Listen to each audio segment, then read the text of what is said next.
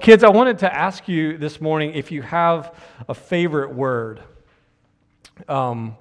Anybody want to share a favorite word that you might have? Yes, sir. Is it awesome? That's a good favorite word. Anybody else have a favorite word? Want to throw one out? Fun. That's a good word. We had a parent in the first service that said their kid's favorite word is like that kind of like. Yes, ma'am. Do you have a favorite word? Is that Vale back there? You can tell your dad, he can tell me.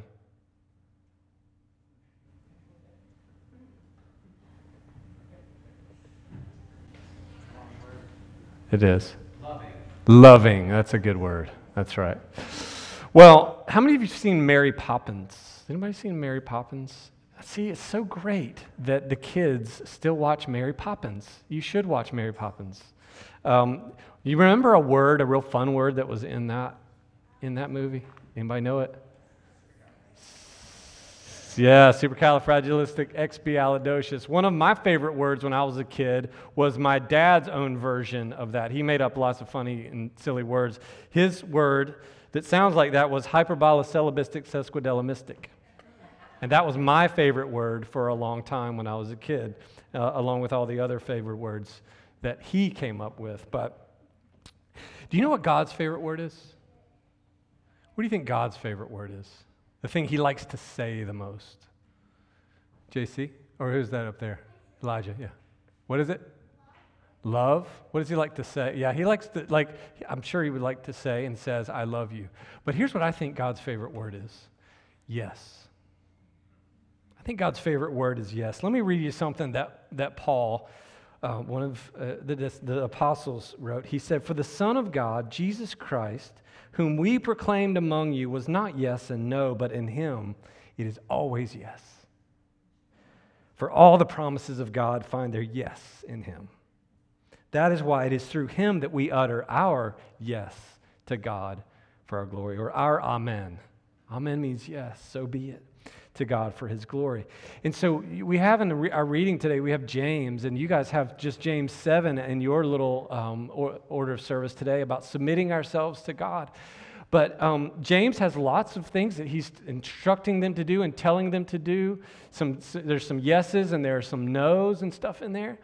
But even with all the rules, I would say, even your parents probably have lots of rules. All the things that our parents and that even God calls us to do, tells us to do, there is such a yes in those. Even when our parents say no, when God says no, do you know that when he says no to one thing, he's saying yes to something better. Yes to something better. When you think about Adam and Eve in the garden, right? The whole world was a yes, and there was just one no. But even that no meant, if they would obey, that no meant something better, that they would continue in fellowship with God. Even in God's no's, there's ultimately a yes for us. God's favorite thing to say is yes to us.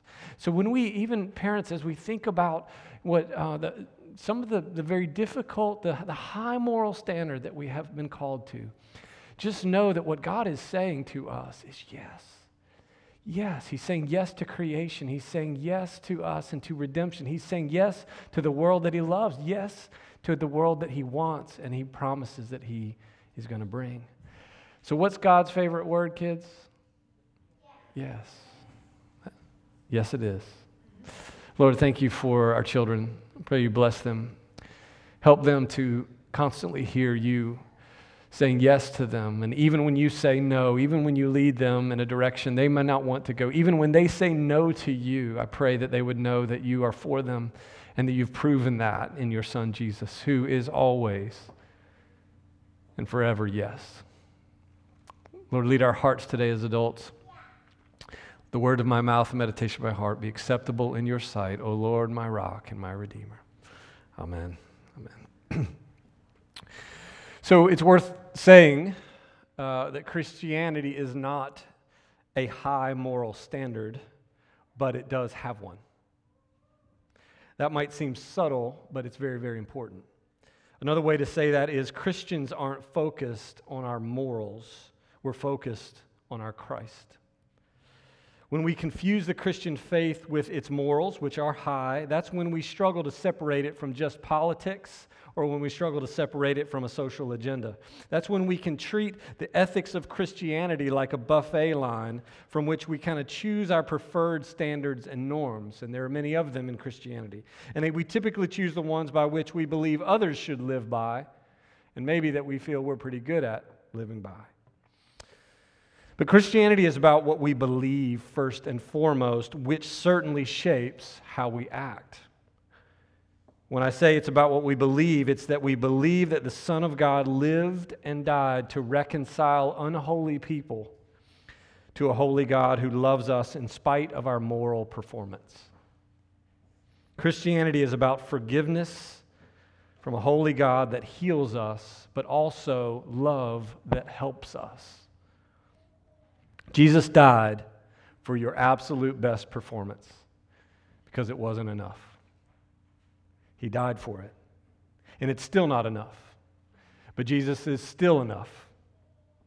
And he always will be. And John the Baptist captured this point pretty clearly, I think, pretty succinctly, when he saw Jesus on the opposite bank of the Jordan River. And he told his disciples, "Behold the Lamb of God who takes away the sin of the world." In other words, behold the perfect one. Jesus is perfect, and he's here to help us. In his own ministry, John called people to repentance. He called them into the waters of baptism to change their ways, to repent. He was calling people to a standard. But we need help, and John knew this. All of us need help, and by design, friends, we need each other in our need of help, in our need of Jesus. According to James, in our epistle reading today, what we don't need from each other is judgment. We don't need judgment. James warns that those who seem most concerned about sin and its effects, and rightly so, we should be concerned, those can go so far as to slide themselves right into God's judgment seat, acting as though they are doing the Lord a favor, as though maybe God is falling down on his job and he just needs us to step in for a little bit. James describes this as judging the law itself. The self-appointed judge is doing what? Is judging someone for breaking the law while simultaneously pridefully breaking the law by judging them. It's in some sense nullifying the strength of the law by misusing it through hypocrisy. For James, this self-exaltation throws shade on the moral vision of the gospel itself. In other words, if anyone imagines herself or himself capable of being the judge, then he or she has inherently reduced the law by which she's judging. And I think it's good for us every once in a while to ask the question, why are we so judgy? Why are we so judgy? And now some of you might be thinking, I'm not judgy, but they are. Funny, right? Ironic. The first reason that we're so judgy makes a lot of sense, really, and it's probably the most common. People, as a rule, do bad things or dumb things or strange things, and one or two things happen.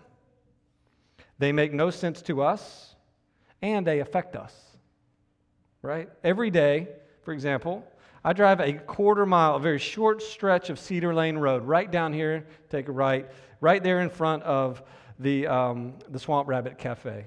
I only drive like a mile and a half to work. And every day, all the drivers stack up in the left lane, despite the fact that there are a total of 3 lanes. But they're all in the left one. They are just there like there's a tractor beam that has pulled them into the left lane. And they create a wall of left laners, making it nearly impossible for me to quickly jump on there and then make my left to turn. It's like I'm playing Frogger every time I'm coming, but they're all in the left lane, and it is inexplicable. I don't understand. And every day I am judging them. Sometimes, pretty much every day, twice a day, because they do the exact same thing when I go back to my house and have to make a left to go back that way. They're in the left lane. That's a facetious example, but I think it works. Other people don't make sense to us, but they affect us. And the truth is, we are other people to other people. So, that's the first reason that we're judgy. We share it. The second reason we judge makes less sense, I think, but it's still true. We're insecure, and we like not being the one doing the bad or the dumb or the strange things this time. Somebody else is doing it. It's not me, it's them, it's not us. We like being on the apparent better end of a comparison or a contrast. That's kind of a relief, right? Especially, it's not me. Especially like if it's a moral thing. We're glad to be the one perceived as right. And we can end up triangulating and talking about our brothers or sisters, as James says, or James warns, and we're not the subject of that conversation. But, again, we like to not be the one doing it at any given time. The third reason we judge makes even less sense, I think, but it's still very, very real. We actually believe we're superior. We actually believe it. And thereby we sense an inherent right to criticize or to expose or to look down on someone else. Morally, but also in other areas, maybe all of the areas. Even if we'd never consciously admit it, we can still functionally believe it and live like it. It's subtle because we're just better. We're just smarter. We're just cooler. We're definitely just nicer. We're more responsible. And we're better drivers. But the gospel says what? It says we're all sinners. That's really where we're supposed to start. That's where James is dramatically calling us in submitting ourselves to the Lord, to resist our common enemy, Satan, to draw near to our common helper, our Lord, who will draw near to us. James calls us to seriously mourn our sin and its effects, at least for a time, to take them very, very seriously, to humble ourselves before the Lord, who by his very compassionate and his very self-giving nature will lift us back up. He will forgive us every time. So it's a good idea to occasionally remind ourselves what the definition of sin is. What is he forgiving us for? What's the concept, the biblical concept of sin? And you may know this, but again, it's good to bear in mind what we're talking about here. It means falling short of the good that's required or going beyond the good that is allowed. Conceptually speaking, think of that as a gap. We shorted it, or we went too far. The margin exposing too little or too much as we pray what's done and what's left undone. The gap for which someone is responsible and for which they are to be held accountable. I'll give you another somewhat facetious example, but last year we built a garage. And the initial framing crew, which is generous to call them that, assembled the roof on our, that sounded judgy, didn't it? Assembled the roof on our garage without an overhang on the back. In other words, the gable of the roof, you know what a gable is? It does this, and it's supposed to hang out a little bit so that water doesn't just run right down the back of it. Well, they forgot to do the overhang. And I'm not a framer. I'm an amateur carpenter at best. I'm just a caveman, right? But when I looked at it, I said, nope, that's not right. And I thought it was just a large but honest mistake because they'd already tied in the roof, the trusses. But the foreman of the crew actually tried to convince me that it was right, while one of his guys was standing behind him slowly and remorsefully shaking his head. No, man, we missed it. The general contractor did fire them. He did fix it. But metaphorically speaking, that missing overhang was a sin, metaphorically. It wasn't a sin because I didn't like not having an overhang on the back. It wasn't a sin because the general contractor said it was wrong. It wasn't even a sin against the blueprints. You might say it was a sin against physics, inviting real problems when rain comes. A sin against the design, the way things work. Apparently, my garage was the first structure that this framing crew had attempted to build on their own. It's hard out there. People are looking for people that can do stuff or people that can't do stuff.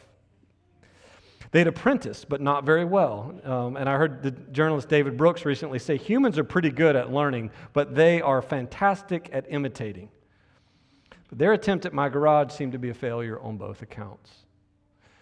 So it affected me. It was a thing. There was a gap.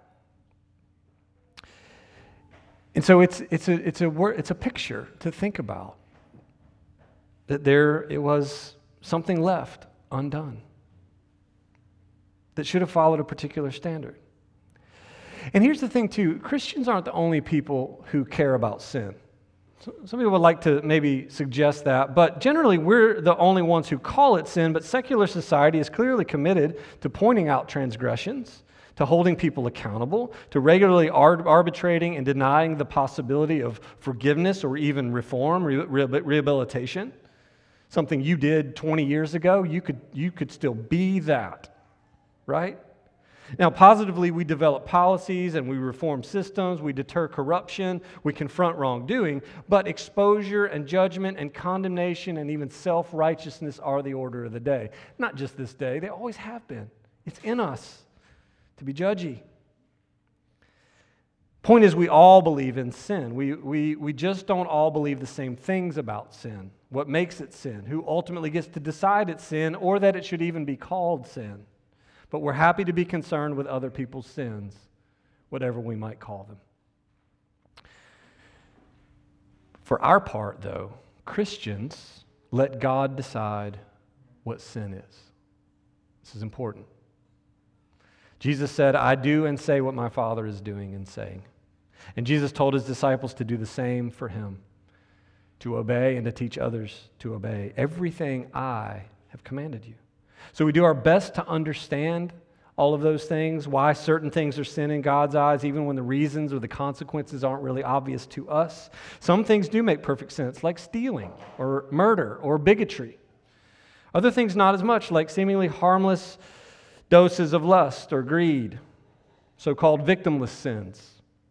Things we could justify. But even if we don't fully understand, as Christians, we have historically agreed to defer to the one we say we believe is omnipotent and omniscient and omnipresent. So this is why James checks his readers when they decide they are going to be the judges. We don't make the standard, and we also don't enforce it ultimately. And so James says there is only one lawgiver and judge, he who is able to save and to destroy. But who are you to judge your neighbor? In other words, we're not very good law keepers, certainly not very good lawmakers. So why on earth would we be good judges? All this really is, friends, is an acknowledgement of, and it's an exercise in reality. The way we all are, the way God is, what that difference between us and him means, and what's really wrong with the world. You're wrong with the world, and so am I. So if we take this seriously, it means we not only stop judging, but we stop judging because we realize we don't have to. There is a God who does and who will do it faithfully. Because he is just. God has judged, and God will judge every last one of us for every last thing. But because he is always good and always loving, his judgment will be right. Every time. It will be perfect. It will be trustworthy. And if we will leave to him what belongs to him, we will ultimately marvel at the world he remakes in his judgment, just as we already marvel at the undeserved forgiveness that we've been given. Because as God judges, he forgives. He's gracious and merciful for 1,000 generations. James may not unpack it this way, but the extension is obvious. If we believe God can and will judge people justly, then we're free from doing his job. Imagine your world when you take him up on that. Imagine the freedom of not experiencing morality as a weapon used against you or a weapon you feel inclined to use. Now, here's a caveat, right? This doesn't mean people aren't empirically wrong or that if we've been hurt, we shouldn't make it known. It doesn't mean we ignore the sinful cycles and systems that continue to, as Cornelius Plantinga said, vandalize shalom. In other words, to vandalize the peace and wholeness of the world God created and is redeeming. Confronting those things is biblical, and it's even loving. To say no to those things. But it does mean we're called to see ourselves and others as more than these isolated dots of imperfection and failure, stuck there to be judged. More than people to be judged and sorted. We see life not as a dot, conceptually speaking, but as a line moving in a better direction. hopefully toward Christ and the righteousness that he has shared with us. Not our own, but his own. We see people to be loved, not to be judged, as hard as that might be for us. And I'm not going to lie to you, and it's probably already obvious to you that I can be really judgmental at times. Some of that is because I have many opinions, and most of them are strong. But the benefit of having many opinions is the increased opportunity to realize that all these opinions that I have, there are going to be many that are wrong at any given time. It's a numbers game, really. The more opinions you have, the better chance you have of being wrong, right? By the grace of God, I've gotten better at seeing this. But when that's not working, I've been married for 21 years, and that is a surefire way to discover your imperfection, where you're wrong, and how you're affecting others. I'm also probably more concerned with understanding why people do things, even why I do things. I read recently that many psychologists and counselors believe this is the wrong question anyway, at least initially. Why did you do that? And it's not because why as a question isn't valid, but because it's so complex. Do you know why you do everything you do? Can you really unpack that? The Apostle Paul was like, I don't do what I want to do, but I do what I don't want to do. We don't know. Many people don't know why they drive in the left lane. There are so many factors that determine why we do what we do. It's not deterministic, but often it's so difficult to even understand ourselves and the confluence of nature and nurture and choice, of pressures and hopes and perceptions that could be either true or false. And they animate us. What we do know is that we are under the sway of forces, good and evil, of the world, the flesh, and the devil in our ancient parlance, right? These forces, both good and bad, they take on a whole range of intensity in a whole myriad of forms. There are all sorts of winds blowing us around, and often we don't know which way the wind is moving until we, hoist our sails up there, until we find, we act upon it and we find ourselves moving in a direction, and maybe not actually the direction we want to be going or would have chosen to be going. And we ask ourselves why. And I think we're all like this. With that in mind, let's just ask for a minute how we might see people differently. This is important right here. Is our response to someone's sin touched with grief or just disgust and annoyance? When tempted to judge, do we see them as our brothers and sisters? Do we see ourselves? And if there's no grief and even no sadness that they are missing the mark and no empathy, we're judging. If when we see someone falling short, we don't also see the larger problem of sin, again, see ourselves, and we don't feel inclined to help, we're judging. If from the jump what we want is actually that person's exposure or shame or suffering and not their repentance and their restoration, we're clearly just sliding into God's seat. We're playing God, and James should be ringing in our ears. And let me say this as I wrap this up. There are times when judgment is necessary in the church. Paul affirms this in 1 Corinthians 5. Times when we recognize the stakes are high. And in Mark 9, we actually get a picture here. It's our gospel today. Jesus reserves what are arguably the harshest words for times like these. Times when it would be better for people to suffer an awful fate like forceful drowning or incineration on a burning trash heap, Gehenna, in this life than to have to give account before God, not merely for vandalizing shalom, but for encouraging others to do it, teaching others to do so. And in his words, in his teaching, Jesus draws a line when one's relationship to the standard, falling short of it, attempts to replace the standard itself. Or when one's relationship to the boundary, going beyond it, tries to push the boundary out and encourages others to embrace it and transgress it. In its context here, and particularly in its parallel, Matthew 18, Mark 9, there's a concern for the vulnerable at this point, a concern for children or these little ones and their faith. And Jesus' vivid imagery even of cutting off a hand or gouging out an eye isn't about an individual undergoing something drastic to themselves to avoid their own sin, though the principle still holds. It's particularly about recognizing influence, the influence of one part of the body, so to speak, on the other parts. The powerful, deleterious effect of one erring limb and what it can have on the whole. This is something the disciples took very seriously, even to the point of Paul confronting Peter for slipping into moralism and influencing the Gentiles to be circumcised. It can happen. We got to be careful. Even still, though, as we weigh and try to discern and try to know when to confront the realities that are in front of us and how to approach those who we see in an obvious sin, we are called to do this in love, always in the hope of repentance and restoration for all, always in humility, submitting to God, not as judges, but as lovers of shalom and the goodness that means for everyone. Let me just share a quote. I actually have this as a reminder. It hangs in my office from Reinhold Niebuhr.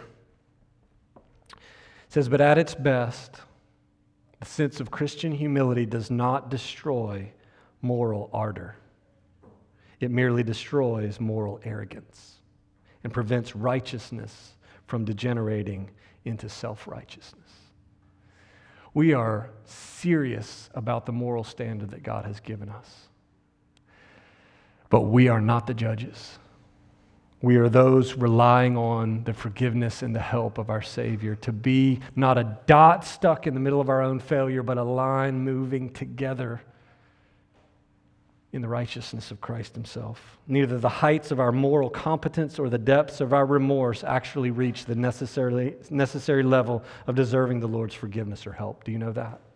It's not enough. But in Christ, God has forgiven you and me and taken upon Himself the burden for sin, the responsibility, the judgment for things that matter, things that hurt others, the gap, things that vandalize shalom. Every last one of us frustrates, resists, or even attacks the wholeness and peace for which the world and the human community were made. But in Jesus, we not only have an example to follow, we have help. You do not want Jesus as just a moral standard. You want His help. And you have it. What is the best help that Jesus can give us and does give us? That's what the gospel says, is that our failure is not final, that our labor is not in vain, and that our difference from God, profound as it is not ultimately distance from God. He is the God who draws near to us, as James said, who came to us in His Son and comes to us by His Spirit, sinners though we are, to remind us of this, to remind us by His own unfailing love and His grace that we are His daughters and His sons. We look to Him, our common Abba Father, and look around. These are your brothers and sisters. Whatever the world might say, whatever temptation we might feel to be elevated above one another, remember that God is the judge, and He is just, and He is good at His job. Do you believe it? Lord, help us to believe it and teach us to love one another. We are all failing to live up to what we know is good and beautiful and true, but you never fail. And we can throw ourselves into your arms again together today. In the name of the Father, Son, and Holy Spirit. Amen.